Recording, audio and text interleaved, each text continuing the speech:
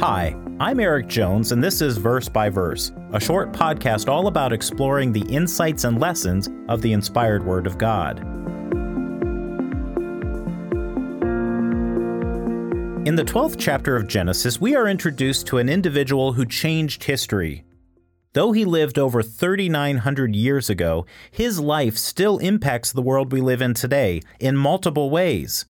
Millions of people around the world are his physical descendants, and thousands of people are his spiritual descendants, because he's not just the father of many nations, but is also considered the father of the faithful, God's faithful people, that is.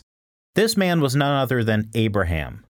In Genesis chapter 11, we're introduced to Abraham by his birth name, Abram. We're told he came from Ur of the Chaldees in modern-day southern Iraq. Then we come to Genesis 12, where we read of God calling Abram for a very special purpose. If Abram would respond to that calling and move himself and his family from the place they grew up and were comfortable in to a new land, an unknown land they had never seen before, God would bless them by making him the father of a great nation of people. But in order to receive that promise, he had to demonstrate faith. Faith to follow God by journeying to this new land. Faith to journey into the unseen. In today's episode, we're going to look at the general promises God committed to giving Abram if he showed faith. Not just a faith of belief, but a faith that translates into action, a faith demonstrated by obedience. Let's read those promises in Genesis 12, verses 1 through 3. Now the Lord said to Abram, "Get out of your country, from your family, and from your father's house to a land that I will show you." Verse 2, "I will make you a great nation. I will bless you and make your name great, and you shall be a blessing." Verse 3, "I will bless those who bless you, and I will curse him who curses you. And in you all the families of the earth shall be blessed."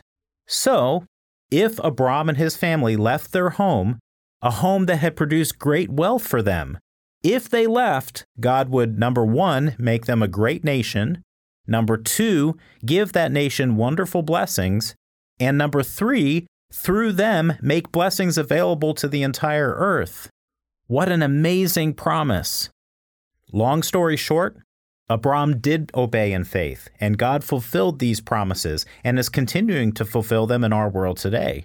In fact, their fulfillment will even extend past this age into the world to come the Bible talks about, the world of tomorrow, the kingdom of God, the age that will come after Jesus Christ returns. Now, how all that happened and will happen is a story far too big for this episode. That fulfillment began with the establishment of the nation of Israel in biblical times, but even extends beyond biblical times into modern history. It's a fascinating story. It's fascinating history. So fascinating, in fact, that we've written an entire booklet covering it. It's titled The United States, Britain, and the Commonwealth in Prophecy. You can actually download it for free at the link in the show notes.